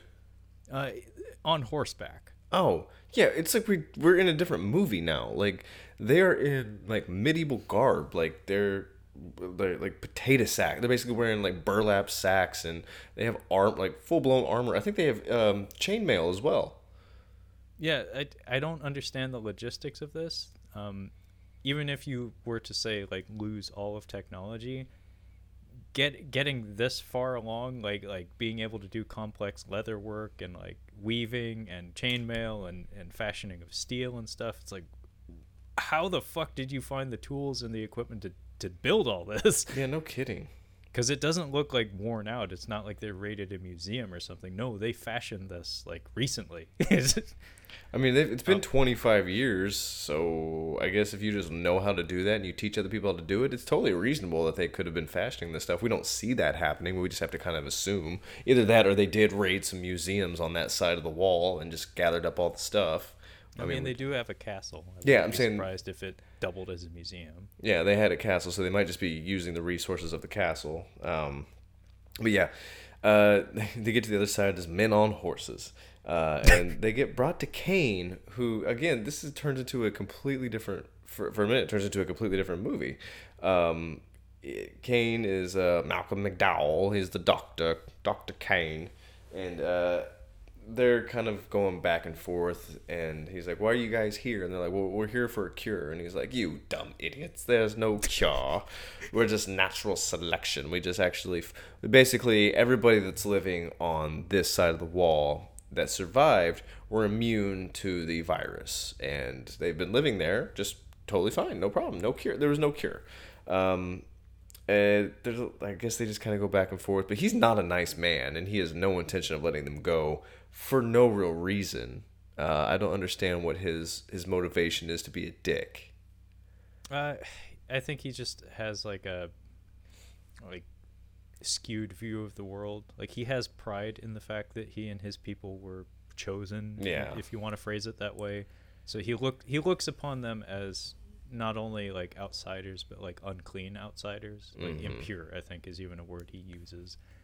So he has a holier-than-thou attitude about him. I mean, it's Malcolm McDowell. That's what he does. It's like, I think he's actually like that in real life. I'm sure he's a lovely man, but he probably thinks he's better than you. I mean, if you've seen his filmography, he has about 2 good ones on there, like 2 legit good ones, and then everything is... He's kind of all over the place. I feel like he's one of those guys that's like Tim Robbins, where if you ask him, he'll do it. So yeah. You just have to ask. If you asked him, Kyle, he would do it. But yeah, we cut back to London for a minute. And holy shit, the infection is bad. It got full blown gross. Yeah, it got gross. People are turning to goo in the streets. It's bad. It's about to get worse because we have a very ambitious infected gentleman who storms like the prime minister's office with a fire axe. Yeah. And he kills a guard. And it needs to be said, this man is covered head to toe in lesions and scars. He is more pus than man at this point. It's like an oozy leprosy. That's what it kind of looks like. Yeah, it's kind of like Planet Terror, if you've ever seen that. Anyway, he kills this guard, and we get hand trauma like number 5 or 6 because he needs to get through security, and in order to do this, he needs the guy's handprint as well as his retinal scan. So he both takes his hand and his head. So this movie is... I feel like this movie is 50% hand trauma. It's like, we're not done yet, too. There's more hand trauma in this movie. This infected gentleman manages to ascend this supposedly secure elevator. I don't know how you could call it that if you have exactly one security guard posted out front. He comes into the command center, and Bob Hoskins gets some stunt credit for this movie because he gets to do a John Woo move where he falls on his side, like he slides across the floor with his revolver, and he shoots this guy as like a security door is closing in front of him, but his timing was not the best because the blood splatter from his gunshots goes all over the prime minister's face. Dude, so he gets shot in the face, and he kind of turns around, he starts talking to everybody, and everybody just like stops dead, and they're just like, whoa. And he just kind of looks at them like, he doesn't ask, but he's like, is there something on my face? And he uses his tongue. If you just saw a dude get shot in front of you and you feel moisture on your face, it's blood. You don't need to taste it. Use your finger to rub. He licks the side of his mouth. Yeah, it's bad. Everybody around him is giving him he's behind me, isn't he? Yeah. Prime Minister gets carted off into quarantine, which is essentially just an office where they shut him in. They're like, hey, nobody should be around him anymore. And it's strongly implied that Canaris takes his post, or at least temporarily assumes the position of being in charge. And we cut back and forth between Dr. Kane's daughter being branded for some reason. I have no idea. It contributes nothing. We cross-cut back and forth between that and the bridges being raised in London, so I guess they're proceeding with the lockdown/quarantine. And the Prime Minister loading a revolver and offing himself. Yeah. Yeah. Cut to the arena, which was very Gladiator-esque, especially the early portions of Gladiator. This feels more like an execution. There's a scene in Game of Thrones. We've seen the mountain like one other time prior to this scene, but then this is when they actually have the guy who ends up playing the mountain the rest of the time. The big dude, the main guy. There were 2 actors? Yeah, so the first actor was early in the series, maybe like the first or second season. And he was a big guy, but he wasn't much bigger than the Hound, his brother. He kind of looked like Robert the Bruce a little bit. Angus, yeah. He kind of looked like Angus a little bit, just big. And they never really show much of his face. They just show a little bit of his face. But after that, they cast the Icelandic dude. Hafthor Bjornsson. Yeah, Bjornsson. Hafthor Bjornsson. They got him. So he's like the executioner. So they just have him with his shirt off, just fucking killing people. Like, he just has a sword and his shirt off, and they're just bringing people over to be executed. Not even like kneeling them down. He's kind of just like chasing them and whacking at them. So he bolos them. Yeah, he's just doing that. Like, he's just bolo with a sword. Yeah. And this is what I'm like, dude, this isn't a gladiator fight. Like, you just send a chick in with yoga pants to fight a dude who looked like he just got pulled from like a legit gladiator fight. And he's just trying to kill her. This whole this wasn't very good either, I didn't think. Yeah, I don't think, I mean, maybe she got better. But in 2008, I don't think Rona Mitra was like terribly comfortable as an action performer. Mm-hmm. Because the editing in these like melee sequences, both with the Viper, Yeah, right.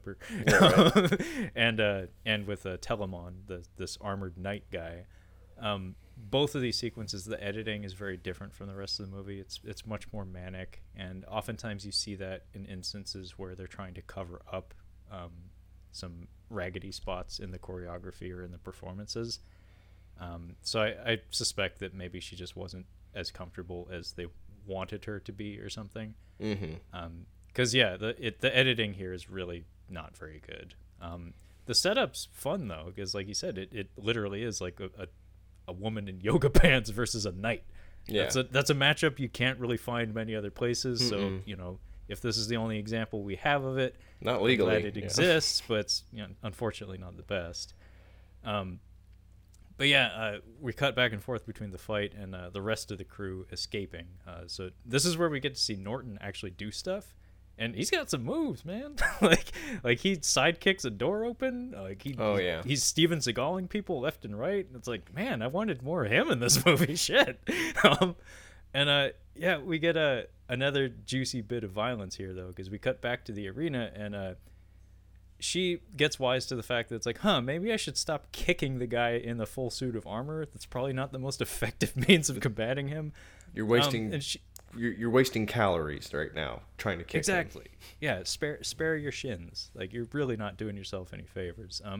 And she tries to climb out of the arena, and in doing so, she ends up throwing another dude in there. So like just like a squire or someone who's Useless, not as armored. Dead meat, basically. Dead meat. And of course, Telamon switches from like a lance or a spear to like a morning star. So this would be a ball and chain with spikes on it. And he starts winging it around, and this poor dead meat gets it right in the square in the middle of the face when he's on his back on the ground. And it's pretty tasty. It's just like, I like a good head explosion. It makes me happy. But then Telamon goes down via like I'm not sure what you call this, like a war hammer. It's like a hammer with a pick end at the back of it. And the pick goes into the top of his head.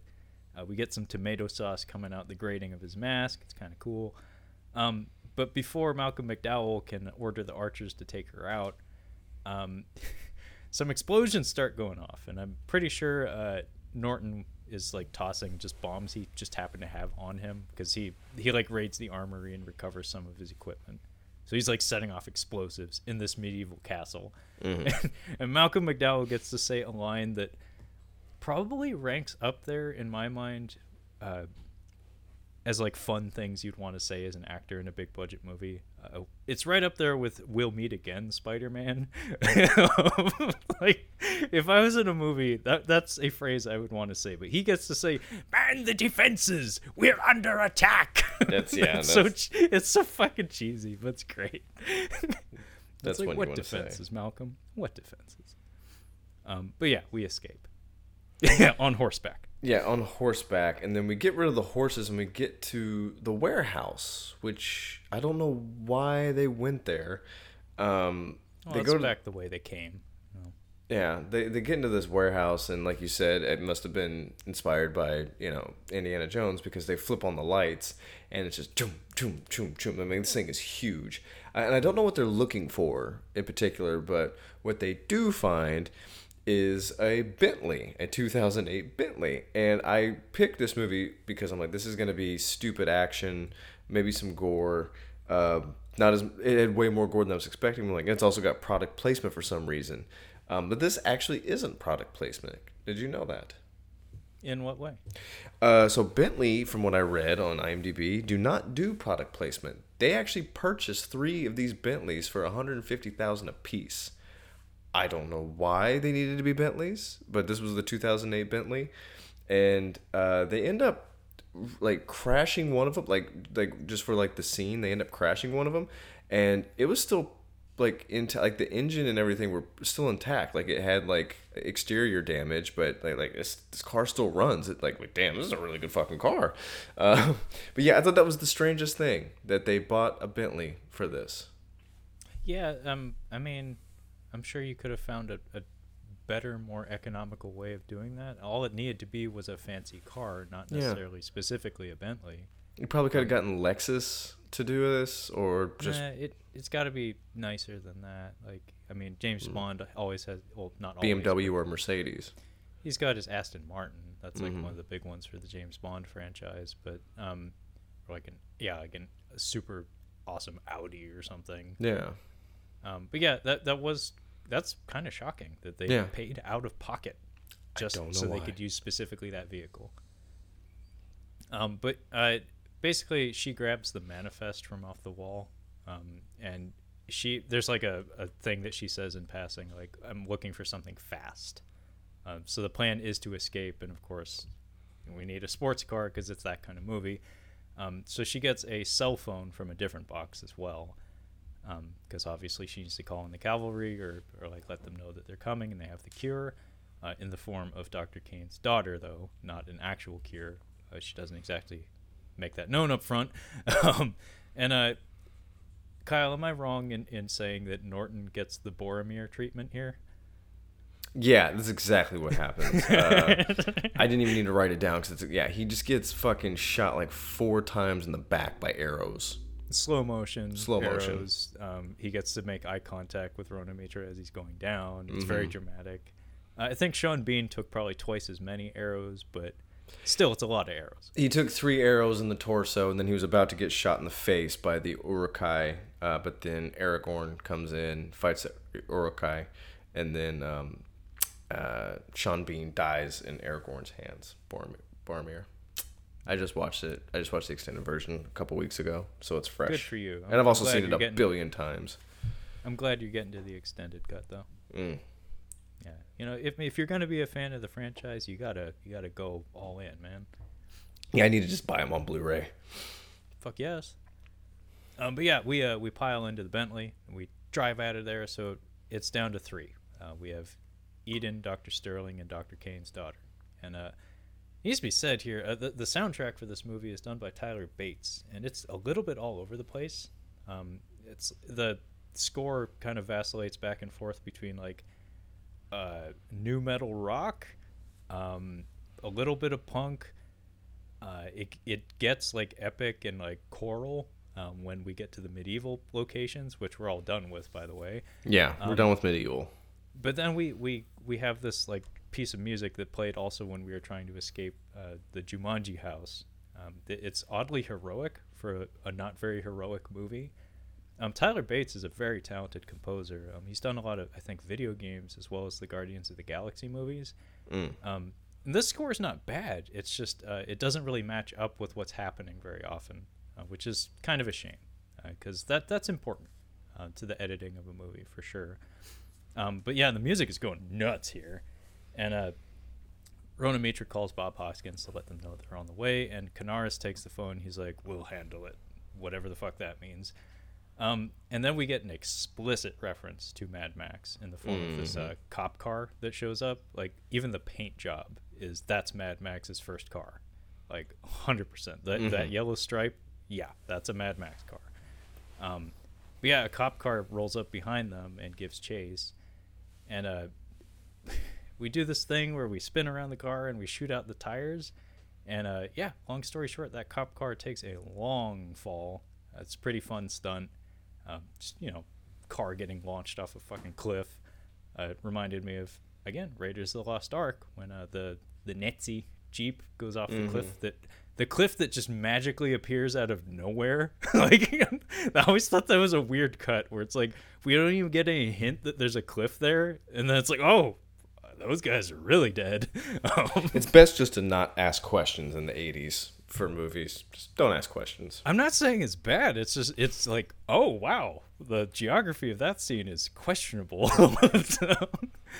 But yeah, finally the rest of the Marauders show up. So the cop car was just like a scout or something. And it's a whole bunch of Mad Max cars. It's Kiss Psycho Circus kind of shit. And I loved that Soul has Viper's Viper's head in the passenger seat. That's not healthy. That's not a That's healthy not thing healthy. to do. That probably stinks to high heaven, but it's a nice touch. He's just got her taped. Also, the GIMP is attached to the front of a car. Mad Max Fury Road came out well after this, and I couldn't help but think of Max attached to the front of that car, all chained up. Like, yeah, interesting. Well, there's that, and then also in Fury Road, I think the character's name is the Doof, the guy with the guitar. Yeah. By the way, I forgot to send it to you, but apparently some actress is married to the Doof. Oh, really? And like she's like a prominent actress. I was like, really? You're married to the Doof? Awesome. But yeah, Soul gives chase, and we do some Mad Max editing here where we drop out the music, and instead it's just all motor noises.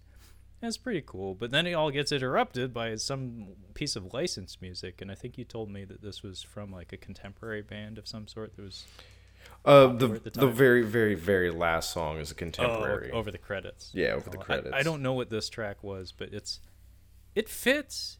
Yeah. It's just it comes out of nowhere a little bit. There's a fun bit where Viper's severed head catches a crossbow bolt in the head. So, and like Soul gives a look like, oh, come on. It's like, I just finished taping that. But then like the big centerpiece of the choreography of this action sequence comes in the form of a Soul jumping from his vehicle into the Bentley. Yeah. And as you and I had both alluded to earlier, the shots and the editing when he's in the Bentley, like fighting everybody, are really a lot. I'm kind of just spoiled with Fury Road now. Like, if you're going to be doing Mad Max, it has to be on that scale now. Like, if you're doing Esque, it has to be that good. Because this, maybe it's just me. After I just watched Fury Road not too long ago. It was about a month ago I watched it, and it's so good because the majority of that movie is just the chasing sequences. And this, yeah, when he's inside the Bentley, like it's just, you have no idea what's happening. The shots are so fast. We're not even getting, like, there's nothing in frame when we're actually inside the car, really. Like, we don't really focus on anybody. He punches the lady in the back, and I think he ends up punching the dude in the front. He knocks out his sister in the back seat, basically. And then he somehow gets kicked out of the car and gets on top of the car, which makes sense if you're like climbing all over like a big truck in Fury Road, where it's like you knock somebody off the side. There's lots of things that they can hang on to and climb. Like, they're going pretty fast in a Bentley. Like, there's nothing to grab onto on this thing. Yeah, I think it's meant to be like an homage to the Road Warrior in particular. Yeah. What was it? Wes has that like Terminator streak to him. Well, I mean, predates the Terminator as far as I recall, but he just has that like unkillable quality to him. Where it's like, you think you're rid of him, but nope, he comes back. It's a fun little bit where he goes out the window, and then there's a couple seconds where it's silence, and then he just pops up like the T-1000 on the back of the car. This is where he is he is screaming every time you see him in this instance. He is screaming the entire time. Yeah, he's. I don't think anyone in this cast, except maybe Bob Hoskins, can measure his level of fervor, but I mean, man earned his paycheck. But yeah, in between him crawling all over the car, we get a couple of people getting run over. That's tasty. The GIMP gets blowed up. That's tasty. There's a really nice upside down crane shot that, funny enough, I was telling you about how I finally watched Midsommar, and we have one of those shots towards the opening of that movie. So that was a fun little coincidence because I watched them pretty much back to back. That's a very weird experience, Kyle. I'll tell you that much. And then also we get a fun bit where a guy actually tries to imitate Soul basically and like jump onto the car, but he falls short and he just kind of like bounces off the back of it and gets run over. It's pretty great. But here come the bus. So the bus that we saw earlier in the movie, which is lovingly decorated, by the way, they like park it across the entire road and turn it sideways basically, and they have people in there launching buzzsaws and with flamethrowers, none of which hit the mark, by the way. Yeah. I mean, I wouldn't think a buzzsaw is a very accurate projectile no matter how it's launched. But yeah, we get this big climactic stunt here where the Bentley, with Soul on top of it, by the way, crashes through the midsection of this bus. And there's a bit of whimsy here in the form of there's a fiery explosion, and then Soul's head, a CGI head, flies off the top of the car and actually impacts the lens.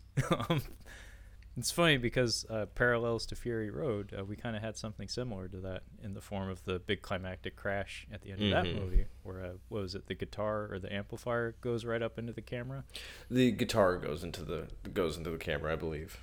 Yeah, it's cheesy, but it kind of works. And in this case, actually, I thought it was cheesy as hell, but then it actually kind of factors into the story a little bit, it does. Which is, all is forgiven.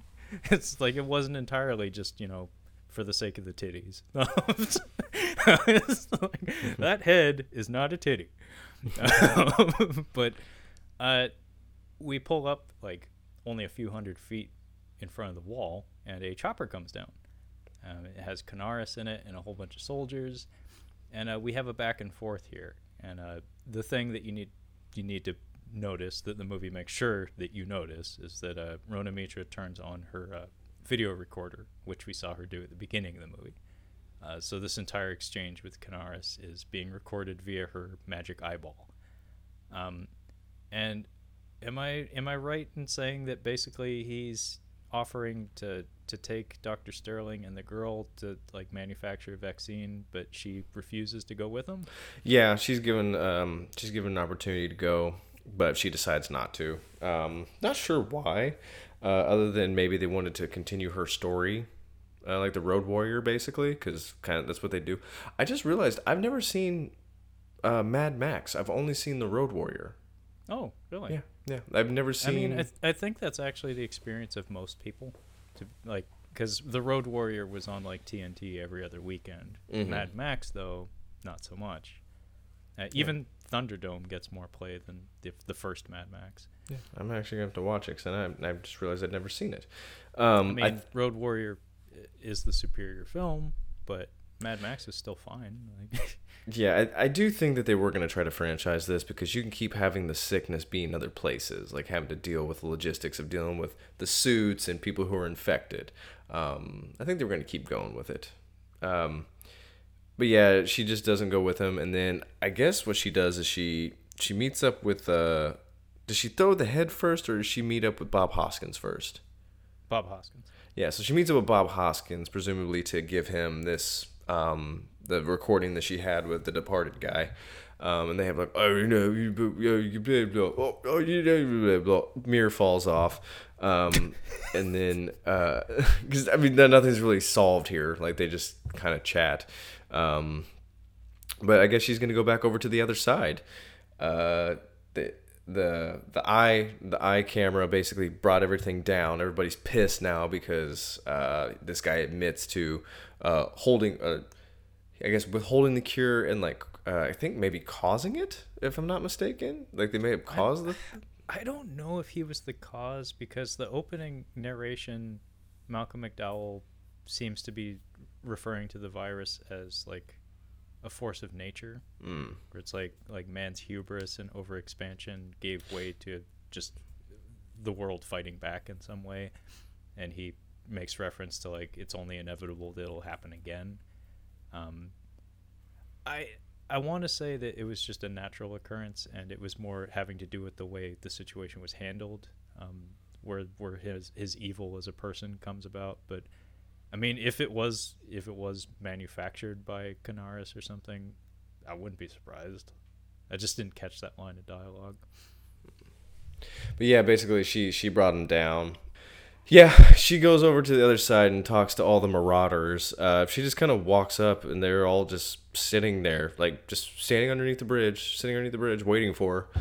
And she just like throws his head and is like, "Where's your god now, you fucking losers?" And one dude just like, "Yeah, man, yeah, you're gonna do stuff with us, I guess now." I don't know. It's very unclear what the point was of that. Well, she actually repeats a line that was said to her when she was breaking out of prison. "If you're hungry, try a piece of your friend." So the food that she was served in prison was actually the doctor. But Yeah, I think it's implied that she's going to like lead them or something, because it's like tribal logic where it's like I killed the big dog, therefore I am the big dog. I Yeah. guess. But yeah, there's a nice shot here where we get like a moonlit Dutch angle shot of her standing in the street, like with all these people going, bah! And then the last shot is Rhoda Mitra smiling, which is not a bad way to end your movie. Yeah. And then yeah, we get contemporary pop music or something closing out the film. Yeah. So yeah, that was Doomsday, directed by Neil Marshall, and you know, I didn't expect much from this movie, which probably helped going in. Yeah. But yeah, I actually had some legit fun with this one. Yeah. You know, you can't put that much hand trauma and head explosions in a movie without pleasing me for, you know, a couple minutes here and there. You got me with cannibals. I like to see, what are we going to do with cannibals in this movie? I'm curious. It's just always kind of see like the different iterations, like Hannibal, Green Inferno, this, Cannibal Holocaust. Yeah, this isn't our first cannibal movie either. It's funny, like it's kind of a stretch, but there's like a couple of shots here and there that kind of reminded me of the Silent Hill movie. In particular, there's an instance where someone is set on fire that reminded me a bit of Silent Hill. There's no cannibalism, but yeah, that's a movie that has a look to it that I appreciate far more than the actual like story or performances or anything. I forget. Have you seen that one? Mm-mm. It's one of the better video game adaptations, at least in terms of like audio visual presentation. But like I said, it's not a storytelling masterpiece. It just looks and sounds nice. But yeah, this was a fun one, and like it makes me want to watch Hellboy. Like I know it's supposed to be bad, but we've only on this show have done 2 Neil Marshall movies, both of which I think were entertaining enough. I think you and I both agree The Descent is like a legit pretty good movie. Yeah, I think The Descent's a good movie. And it's funny seeing like doing again like 5 minutes of research on this one. Like this guy has a thing about knights and walls apparently, or maybe just the Roman Empire, because like this movie deals with the construction of a wall where once there was a Roman imperial wall. I think he did a Michael Fassbender movie called Centurion. He did Centurion, which is like an adventure beyond the wall, essentially, but back in the age of the Roman Empire. And he's done episodes of Game of Thrones, so like he has a soft spot for, I guess, like sword and sandal kind of stuff or something. Yeah. So yeah, like Hellboy is something that, like, you know, whenever it becomes readily available for free, I will watch it. I'm not going to run out and pay even $2 for it. So. Yeah.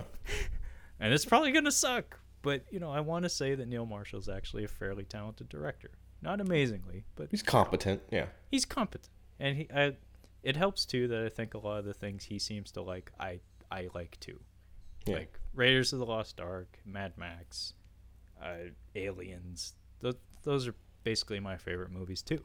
And it's always fun when you can see that in a director's work, where it's like, you know, you're being very blatant about showing where your references are coming from, but I don't mind. Like, that's fine. Yeah. I've seen those movies too. I like those movies too. But that being said, Kyle, do you want to tell the folks at home how we're probably going to wrap up this month? Yeah, we're going to be wrapping up with a movie I haven't seen, and I would have liked to have watched it a long time ago if it were easy to get a hold of. George Romero's Dawn of the Dead, which I'm super excited to watch. Is that 1978? I believe you're right. Yeah, 1978. I've definitely seen the remake, the 2002-ish remake. Seen the hell out of that. Was it Zack Snyder? Zack Snyder. Yeah.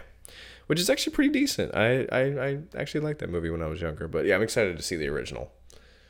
It's funny, actually. I forgot to mention it while we were recording earlier, but there's that bit in The 40-Year-Old Virgin when Steve Carell's having a conversation with his coworker, and the guy's watching a movie that's happening behind him. It's the Dawn of the Dead, yeah. It's the Zack Snyder Dawn of the Dead, and he interrupts him. He's like, "Oh, fuck!" Yeah. It reminded me of when you were talking about, like, I think it was the first head explosion in this movie. That's what I did.